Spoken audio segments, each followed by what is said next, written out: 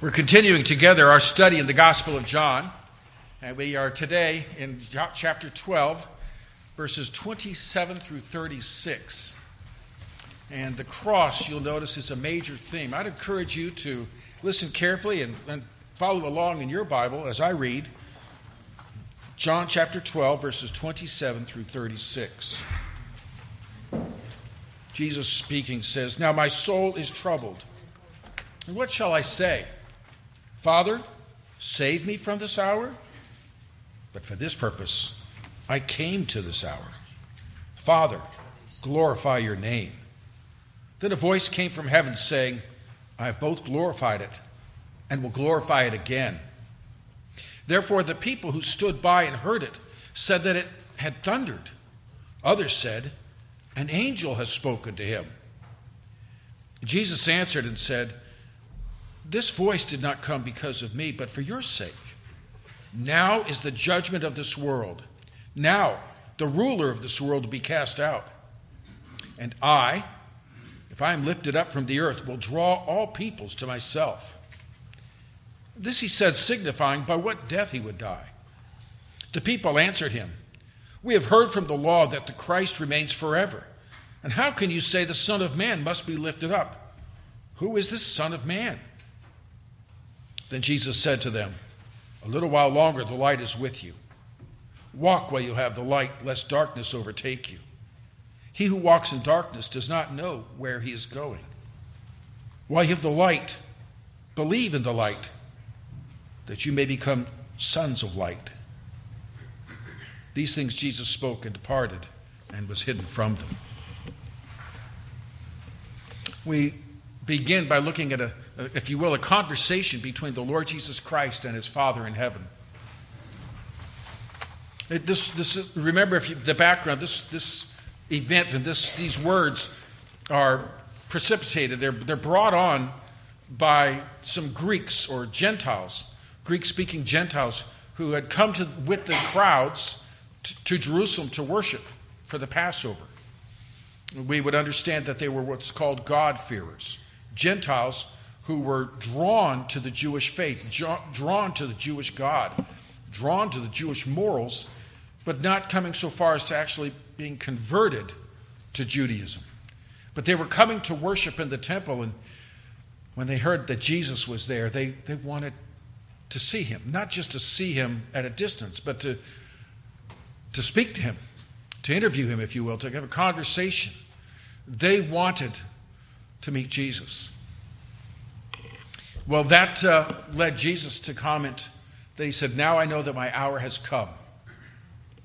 This was an evidence to him, a manifestation of the fact that there was a great pivot about to happen. As he was coming into Jerusalem, the Jewish people, the nation as a whole, of course there were exceptions. His own disciples were Jews who believed. But the nation as a whole was hardening in unbelief. And the very crowd that could wave palm branches and say, "Oh, Hosanna, blessed is he who comes in the name of the Lord," by the end of the week, they'll be crying, "Crucify him. We'd rather have you release a terrorist, Barabbas, than Jesus, the Savior." The Jewish nation was hardening in unbelief and was about, in God's program, to be set on the shelf, to be restored at a later time. But the focus of God's grace now moving to the Gentiles. And for most of us, that's very good news, that the Gentiles could be included in God's grace. But when these Gentiles are there in the temple precincts and saying, "We want to see Jesus," what a contrast to the Jews who are saying, the Jewish leaders at that very time were plotting his death and murder. In fact, the Jewish leaders, you'll notice carefully, they won't even speak his name. They always call him this one, that man. They so despise him, they won't even let his name to be in their mouth. So these Gentiles and the Jews, there's such a contrast here. The pivot is coming. The gospel is now, Jesus had said, I have sheep that are not of this flock. The program is now turning to a focus on bringing the gospel to all the world, to the Gentile world in particular. And for the last 2,000 years, Aside from the early years in the church in Jerusalem, the church has been primarily Gentile. Well, this pivot really happens at the cross. And so when Jesus is seeing these things happen, the cross becomes, it's not a surprise. It's been the plan all along. But there's something about now it comes. You might think about times in your life when you knew something was coming, but then when now is the time. To put it in a negative way, maybe you knew all along you had to have a medical procedure, a surgery, and finally it's the day or the night before and you're anticipating. Or maybe in a joyful way, you've been planning a wedding for, it seems like 12 years. And here you are, you're about to go down, or maybe a father about to lead his daughter down the aisle. He knew it's a very simple process. Walk some steps, not too fast. Say a few words. Her mother and I do. And the poor guy can barely get down past the first pew. There's one thing about knowing it's coming and the other, it's happening. And here Jesus says, now my soul is troubled. That's a powerful expression. Now my soul is troubled. That can be used of violently stirring up waters. It can be used of a riot breaking out.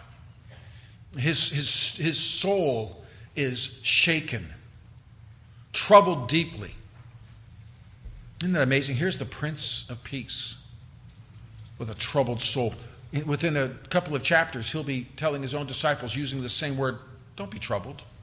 Let not your hearts be troubled. But his is. His heart is in a storm. And this is the one who could still a storm. Remember? There in the boat, just hush. The storm's gone. And turning to his disciples, oh, ye of little faith. But right now, there is a storm blowing in his heart. He's there on the Temple Mount, and just the other side of the city wall is the cross. The Greeks have brought that to clarity.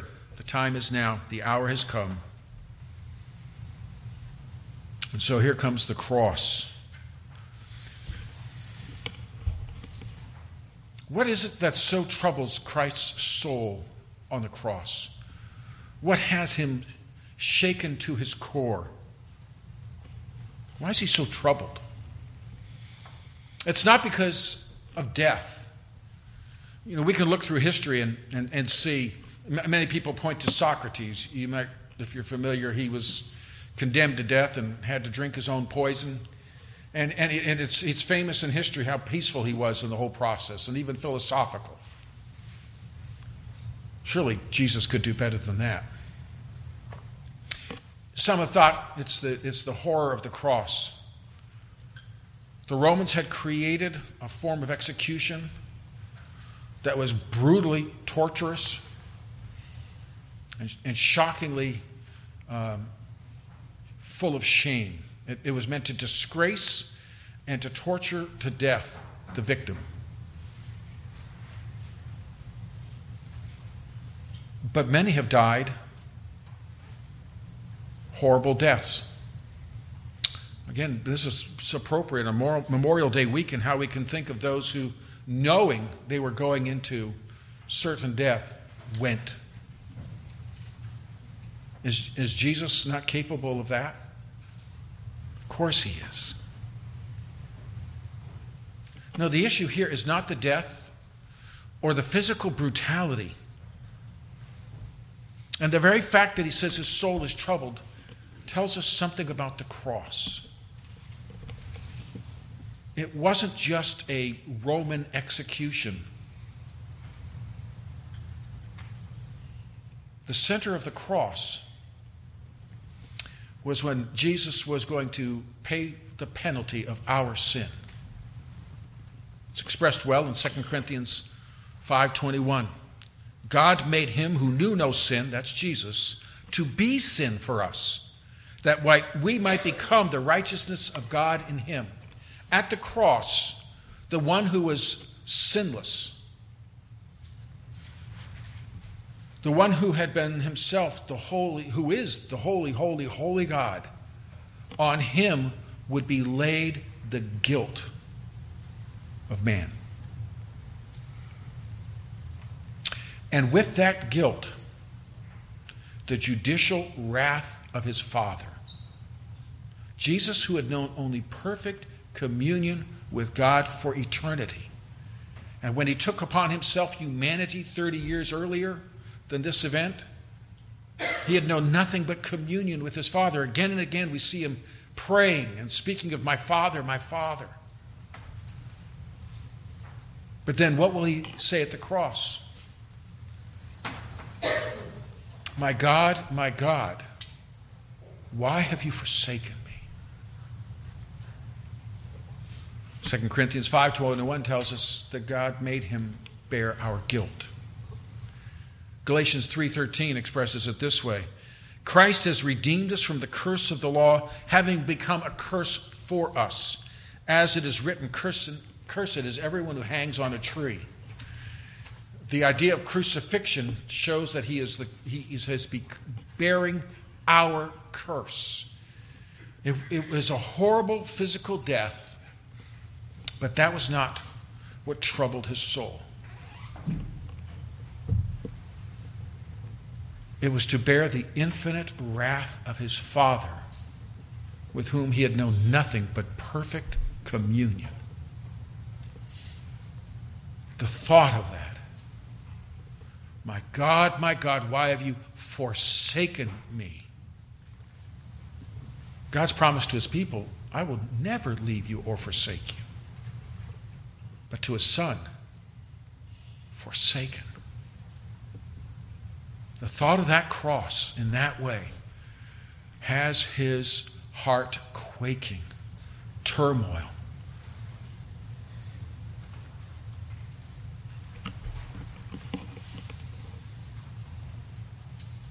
He goes on, now is my soul troubled. What shall I say?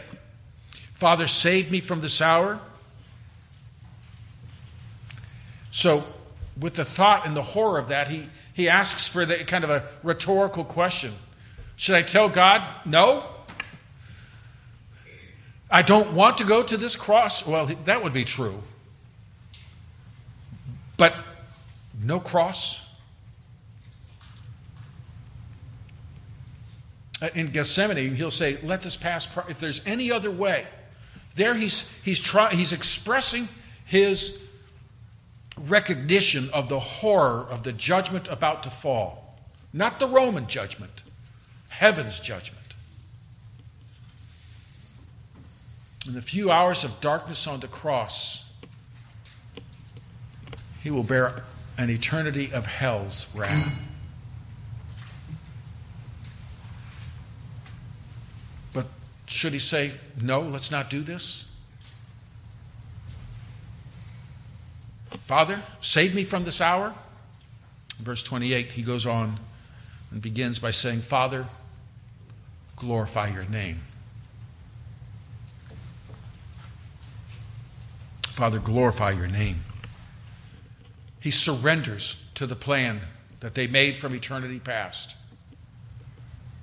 And his longing is simply that his Father be glorified.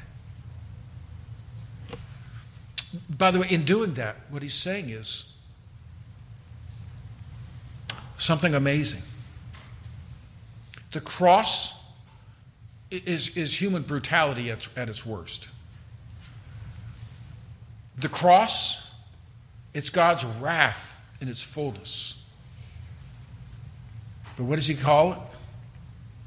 Glory. Father, glorify your name.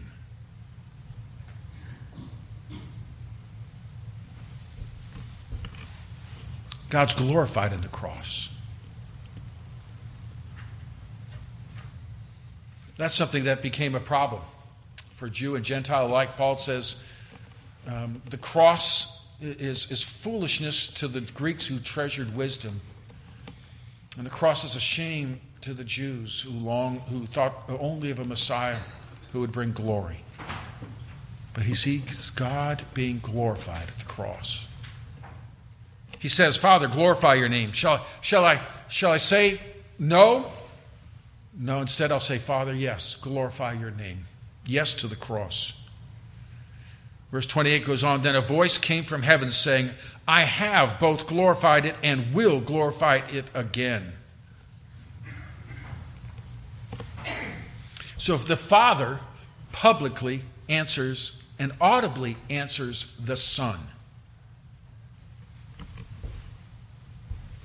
Sometimes we pray and we would sure like an audible answer.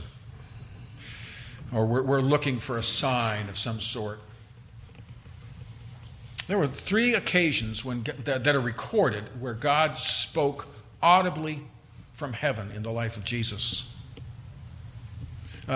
J.C. Ryle, I've mentioned it before. Bishop Ryle says this wondrous voice was heard 3 times during our Lord's earthly ministry. Once it was heard at his baptism, when the heavens were opened and the Holy Spirit descended on him. Remember, this is my beloved Son.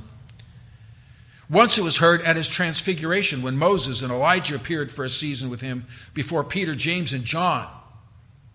And once it was heard here at Jerusalem, in the midst of a mixed crowd of disciples and unbelieving Jews, and I might add to that, and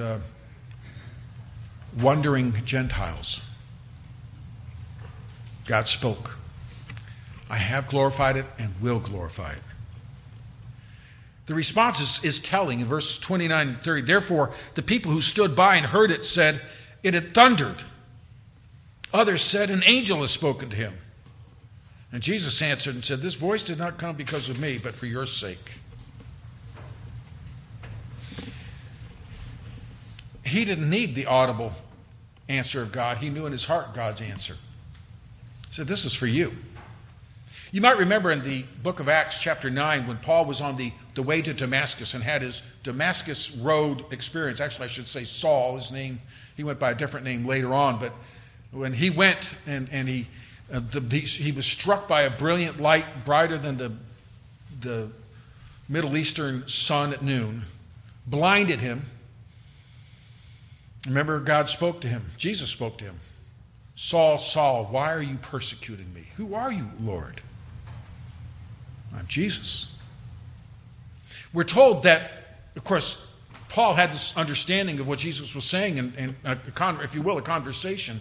But we're also told there in Acts 9 that some of those, they heard sound, but they did not distinguish the words. It appears to me in this event in Jerusalem, they're understanding the words. Jesus said, this came for your benefit. And some say an angel spoke to him, and some said it sounded like thunder. What's the distinction? One thought is those who thought it was thunder, they were further away. You maybe know that. There's someone close by can understand, and others at a distance, it's just they could hear something. One suggestion's been made, I kind of like this one. To the Hebrew-speaking Jews, when God spoke in Hebrew, they understood. To the Gentiles who didn't know Hebrew, it just sounded like noise. Have you ever experienced that when you're in another country and it just sounds like noise? And so, maybe that's what happened.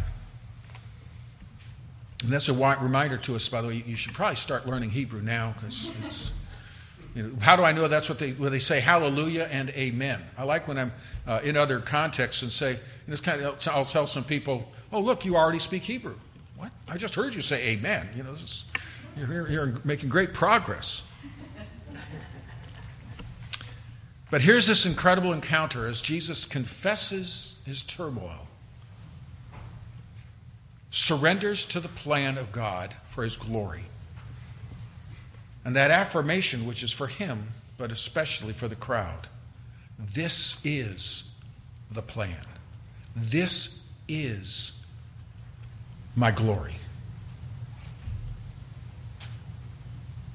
How can Jesus say, bring it on? Yes, I'll do it. Because his heart's commitment is glorify yourself. For God's glory. For God's glory.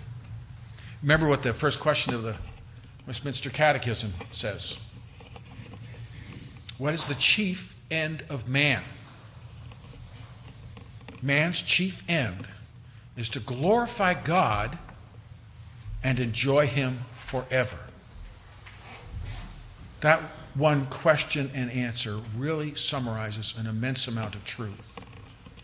What is our purpose in life? What gives meaning to life? What brings true joy in life? To glorify God and enjoy Him forever. We were made for that. And when we depart from that, when we depart from what we're here for, and we lose the joy of doing what we're supposed to do. Remember, it kind of brings to mind, remember the story of Eric Liddell, the Scottish marathon, or Scottish runner, not marathons. But he competed in all kinds of events and had a strong testimony for Christ. One thing he said is, when I run, he says, God made me fast. He recognized, yes, he trained, but God gave him speed. And so he said, when I run, I feel His glory. And so he used his athletic ability to open doors where he could share Christ in all kinds of contexts. At the Olympics, when he did go. And that even opened doors when he was if you will, kind of a prisoner of war in China, when the Japanese had conquered the area. His fame as an Olympic star opened doors to glorify God. And so may God be glorified. Jesus was driven by that goal, to glorify God. One of the questions that comes to my mind is, am I driven by that goal? Are we? Is that my goal as an individual? Is that my goal in our marriage? Is that my goal in our family? Is that our goal as a church? That our highest ambition is that God be glorified. Notice how that transforms Jesus. As He anticipates a horror that we cannot comprehend, His heart is put at peace by yielding and longing for the glory of God.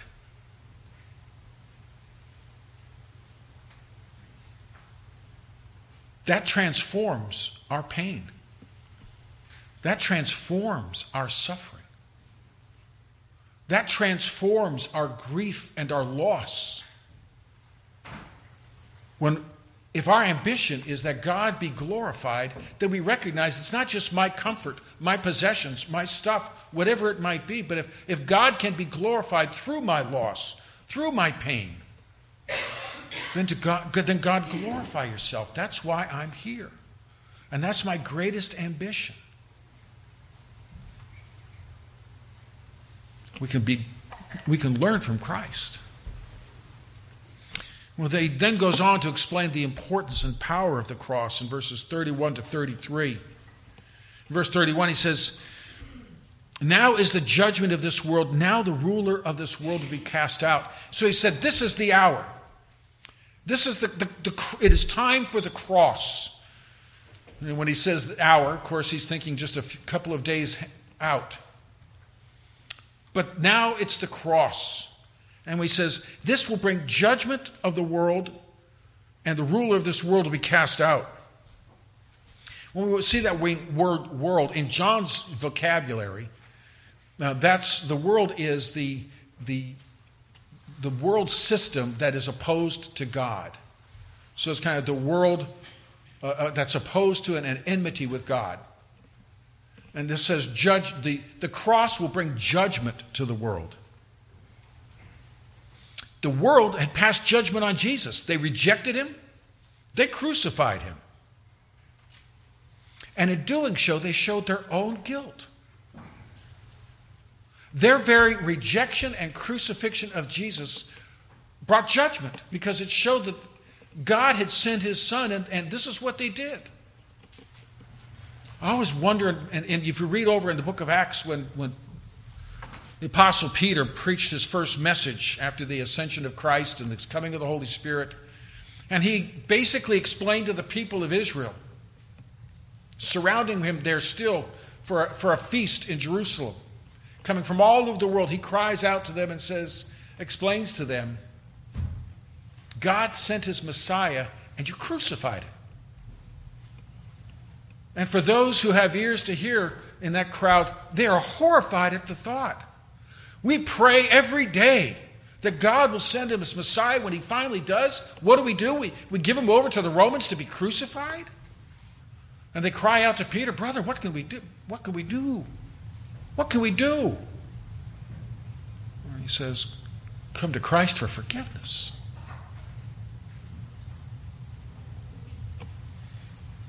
The cross will bring judgment to the world by showing this is what you do with God's gift. You reject it. You hate it. And he also speaks and says, and the ruler of this world will be cast out. The cross, many look at the cross and say, what a terrible waste, what a terrible defeat. There are some that don't think crosses should be in church. And there's, for example, a cult called the Unification Church. Reverend Sun Myung Moon was the founder of that. And he said Jesus came as Messiah, but he failed in his mission. And so God was going to raise up a new Messiah from Korea. Guess who? And one of the things and they have an ambition. They reach out and they try to recruit churches to come along. And one of their whole points is they encourage people, take that cross and throw it in the dumpster. That's a sign of defeat. Christ failed. And now we need the Korean Messiah to get it right. That shows a complete an absence and a rejection of the true gospel. Jesus and the Father here are saying, this is God's glory in its greatest display. Greater than the display of seeing his incredible majesty and creativity in creation, the cross displays his grace like nothing else. But it also, while Satan might think, we got him. They rejected him, crucified, dead, and buried. Actually, that was the defeat of Satan. All the way back in Genesis chapter 3, verse 15, when Adam and Eve had sinned and rebelled by taking of the tree that was forbidden to them, God announced judgment on them. This is all in Genesis chapter 3.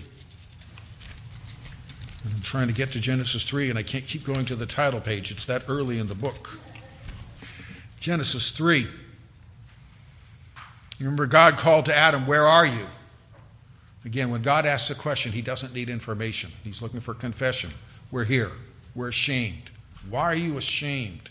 Guilt. Sin. And he speaks to the woman, what have you done?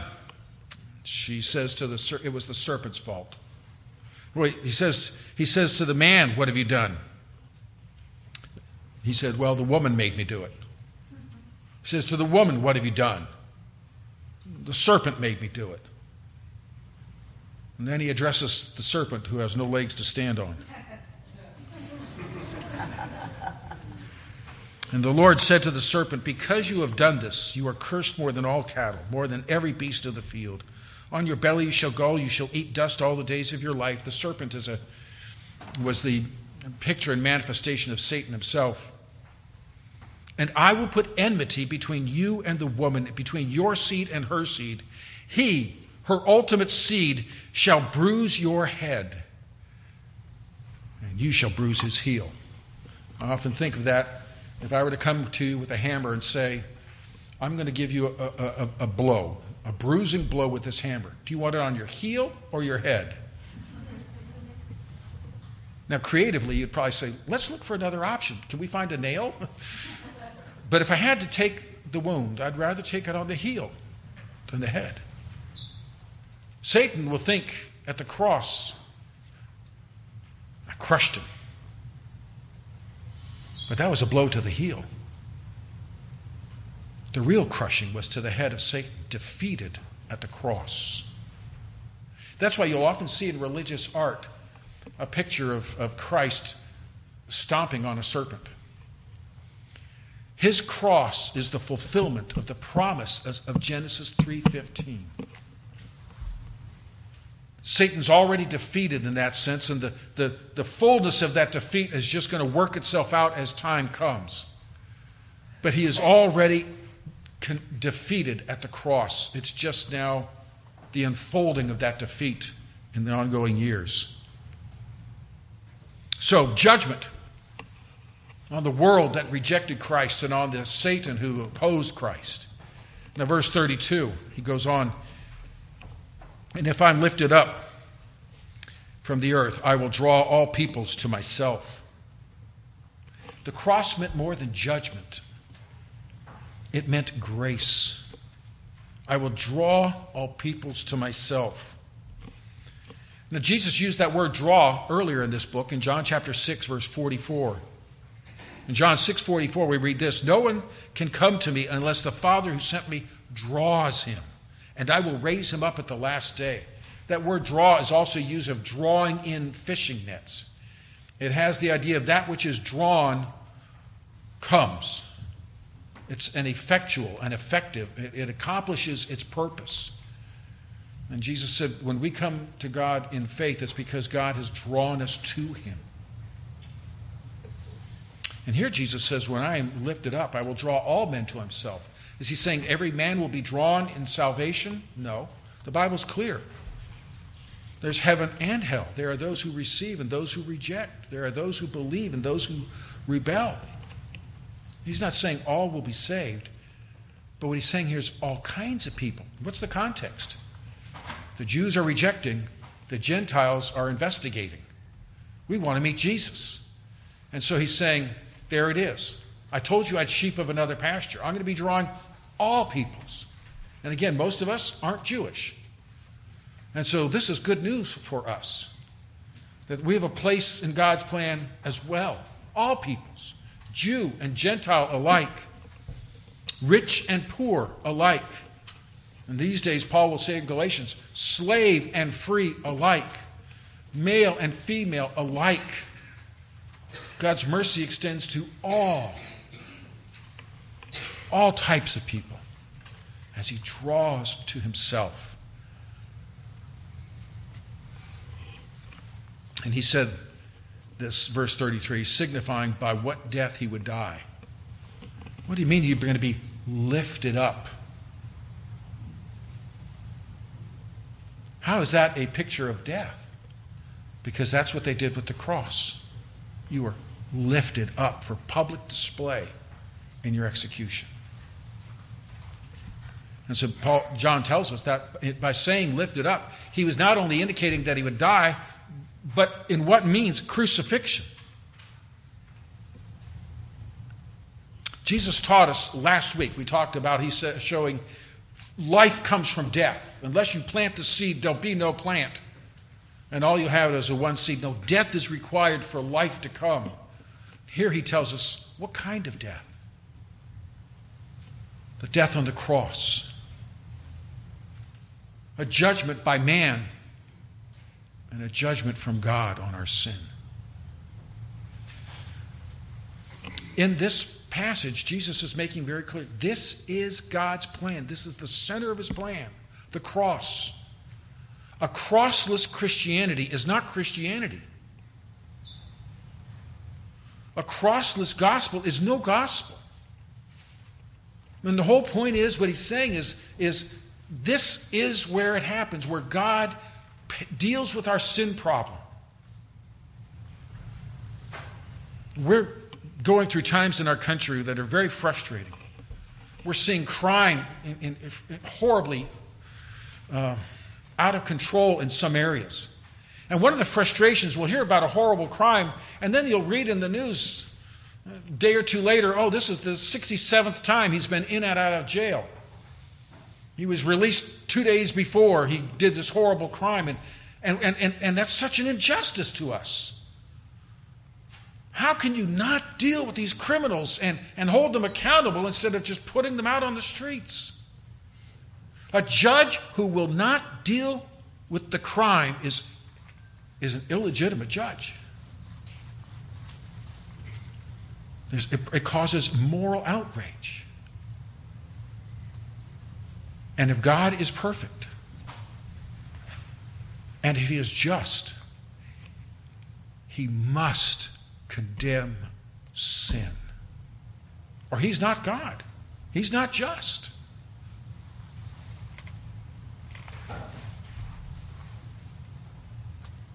But in his mercy, he makes provision for forgiveness by his own Son coming to bear our guilt on himself that we might have life. And as the book of Romans says, I think so masterfully, so that he might be just and the justifier of sinners. Just, he's not setting aside his righteous demands. He's fulfilling them in his Son. And then by his grace, drawing us through that cross. The cross is God's plan, only plan, necessary plan for salvation. And he emphasizes this is God's plan for all people. He doesn't say, well, this is what will work for the Jews, this will work for the Greeks, this will work for the Athenians. All peoples, this is God's plan. God's only plan is to come to God through the cross. And Jesus will say that in just a couple of chapters. We'll get this in 2025. Jesus will say, I am the way, the truth, the life. No one comes to the Father but by me. These final verses speak of the mystery of the cross in verses 34 to 36. In verse 34, the people answered him, we've heard from the law that Christ remains forever. How can you say the Son of Man must be lifted up? Who is this Son of Man? Now, if you've been reading along in this passage or following, Jesus doesn't call himself the Son of Man in what we just read. He says, I must be lifted up. And so they're saying, how are you saying the Son of Man must be lifted up? They were actually listening to Jesus because earlier in this encounter in the temple, we saw in verse 23, Jesus answered them saying, the hour has come that the Son of Man should be glorified. They're putting those things together. How is the Son of Man glorified? By being crucified. You notice what they say? Wait a minute. We read in the law, and by that they mean the Old Testament, or we call the Old Testament, they would call the Bible the law, God's Scripture. We read in the Scriptures the Messiah is forever. How can you say he's going to die?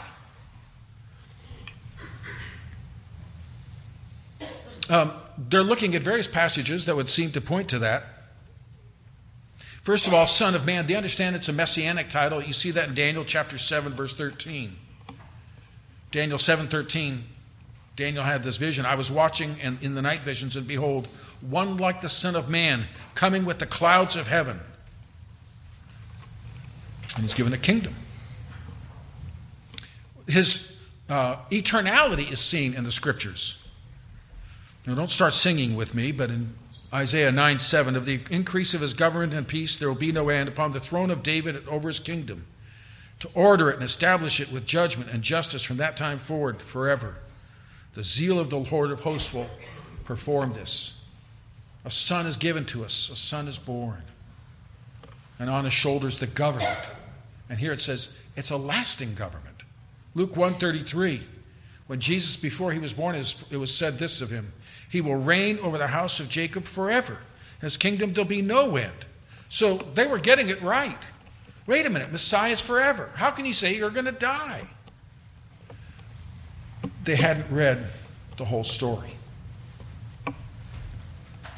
They miss other parts of the Bible about the Messiah. Daniel 9:26. In Daniel 9:26, we're told after the 62 weeks in Daniel's famous 70 weeks, it just says this: after the 62 weeks, Messiah shall be cut off.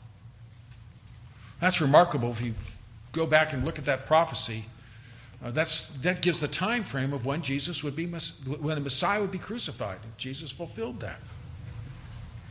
But he will be cut off. Isaiah 53, verses 7 and 8, speaking of the Messiah, the promise. He was oppressed, he was afflicted, yet he opened not his mouth. He was led as a lamb to the slaughter. As a sheep before its shearers is silent, so he opened not his mouth. He was taken from prison and from judgment, and who will declare his generation? For he was cut off from the land of the living. Messiah has to die. Now you talk to your Jewish friends, and this is one of the things that will give them the most struggle. You say Jesus is the Messiah, where's the kingdom? If Jesus is the Messiah, how can that be that he was crucified? Actually, some of the earlier rabbis would said it seems like there might be two Messiahs coming. One will come to suffer and one will come to reign. When we read our Bible and we read that we have the benefit of the New Testament, not two Messiahs, one Messiah coming twice. First, to deal with our sin problem at the cross. He had to be cut off from the land of the living. He had to die for our guilt.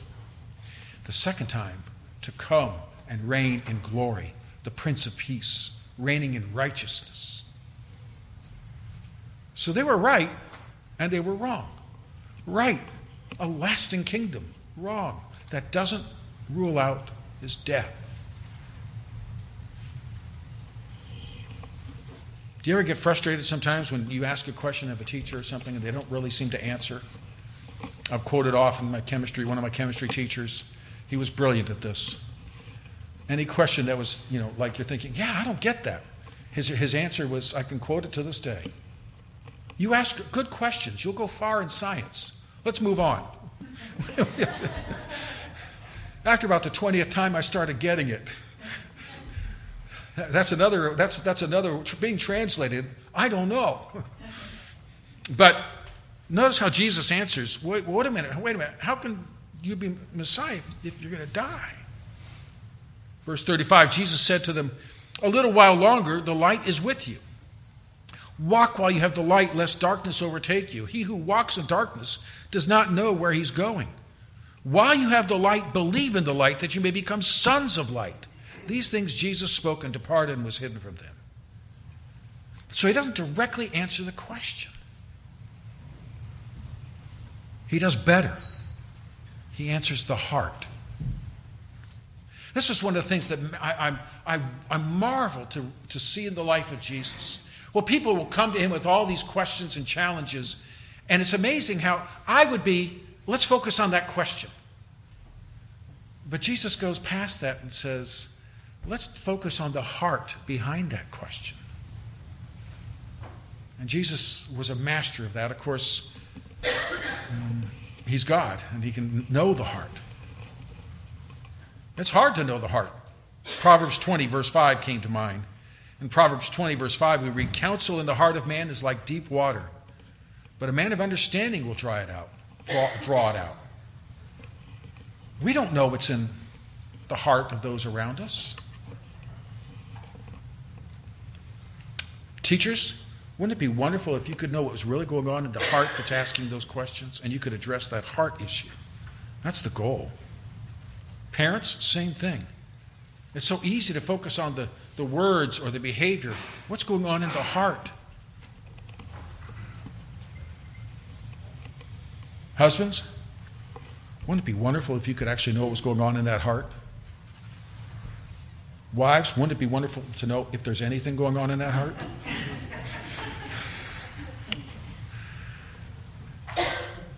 But Jesus hears their question. He doesn't avoid the question. He answers the real question. A little while longer, the light is with you. He's the light. And notice if you read through it, it's the light, the light. Walk while you have the light, lest darkness overtake you. They wanted to argue about questions of the Messiah and timing, and they wanted to argue things. Kind of reminds me of when Nicodemus came, remember? Oh, Rabbi, we know you must be from God. You do miracles like no one else. And what did Jesus say? He wanted to talk about religion. And Jesus said to him simply, you must be born again. And Nicodemus had intellectual whiplash. What? What does that mean? Again, Jesus teaches by confusion. He gets them asking. Spiritual birth, not just physical birth. You must be born again. So he didn't ignore the question. He dealt with the real question. He's doing that with them now. He says, the light is with you. Take advantage of the light while you have it. Here I am. A couple days, I'm gone. He who walks in darkness does not know where he's going. He said, you have the chance right now. You're in the light. And one of the struggles is, have you never noticed, when you walk from light into darkness, it's really hard? And sometimes you have to kind of take a while for your eyes to adjust. Or if you have glasses like mine, your lenses and your eyes have to adjust. Oh, now I can see again. And he says, you've got a problem, folks. Right now, you're in the light. It's about to get very dark.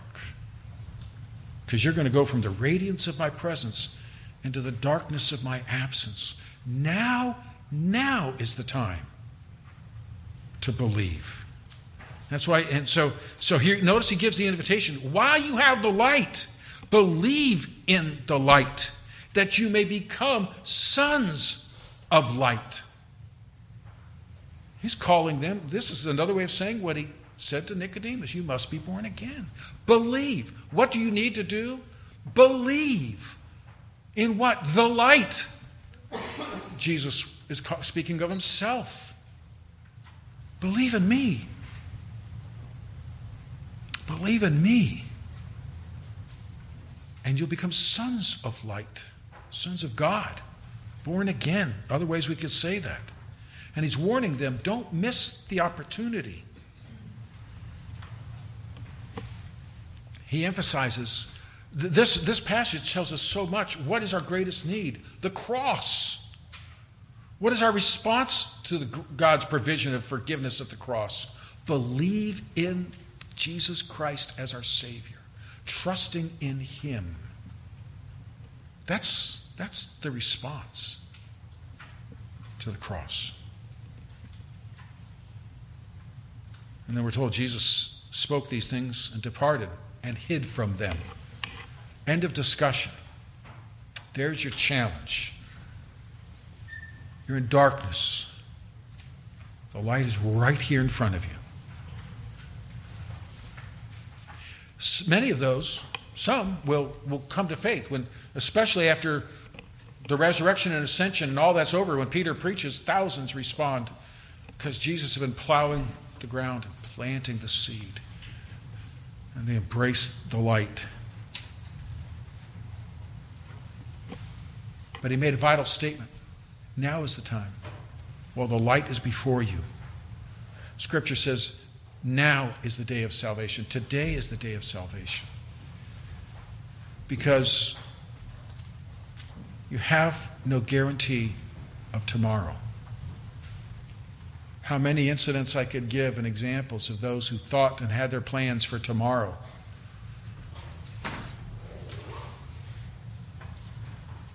But their tomorrow was nothing like they expected. They were in eternity. The one who takes a turn and encounters a truck. My first pastor's wife, 40 years old, taking her daughter to school, sat on the bed to put on her shoes, and entered into glory. She had a whole plan. Even her day's plan didn't get fulfilled. You have no guarantee of tomorrow. The time to believe in the light is in the presence of the light. The time to believe in Christ is now. Indecision can be a decision. Have you ever noticed that? I think, if I understand right, the housing market's starting to slow down.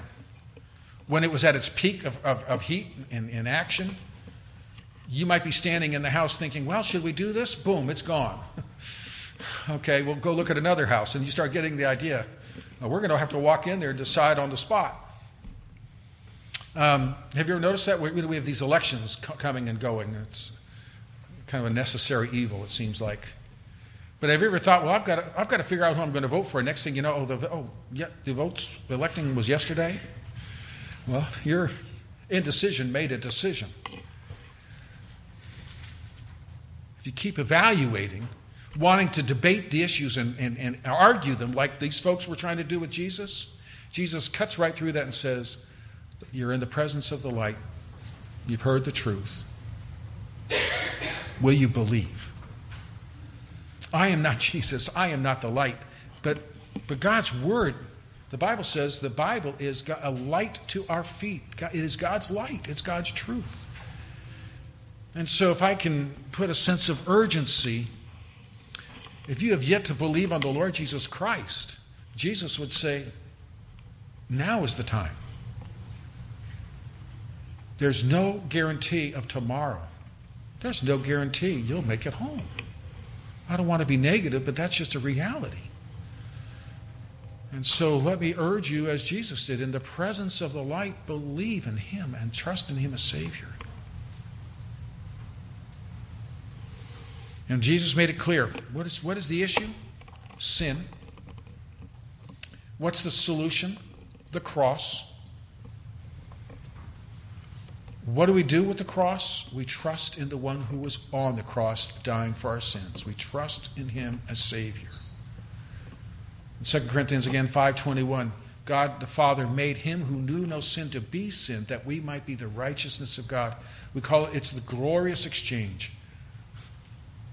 I give Him my sin when I trust in Him and ask His forgiveness and trust in Him as Savior. He gives me His righteousness. In the accounting books of heaven, next to my name in the ledger is the righteousness of Christ. Not that I earned it, but I received the gift by trusting in Christ as Savior. If you have yet to believe on the Lord Jesus Christ, that's the message to take home. The cross and your response of faith. For those of us who know the Savior, notice Jesus did say, while you're in the presence of the light, walk in the light. For those of us who know Christ as Savior, our lives should reflect the light of His glory. And what greater way to live than to say, my ambition is to glorify God. And Lord, wherever that means to you, glorify yourself in my life. That would be my greatest joy. Our Heavenly Father, we thank you so much for our Lord Jesus Christ, for allowing us to look into His heart today in a way that is powerful and moving. Father, may we know Him as Savior. May we grow in Him as Savior. May we worship Him as Savior, the one who, troubling as it was to bear your wrath, did it for us. Oh Lord, for that we give you the praise and glory in the name of our Savior, Jesus Christ.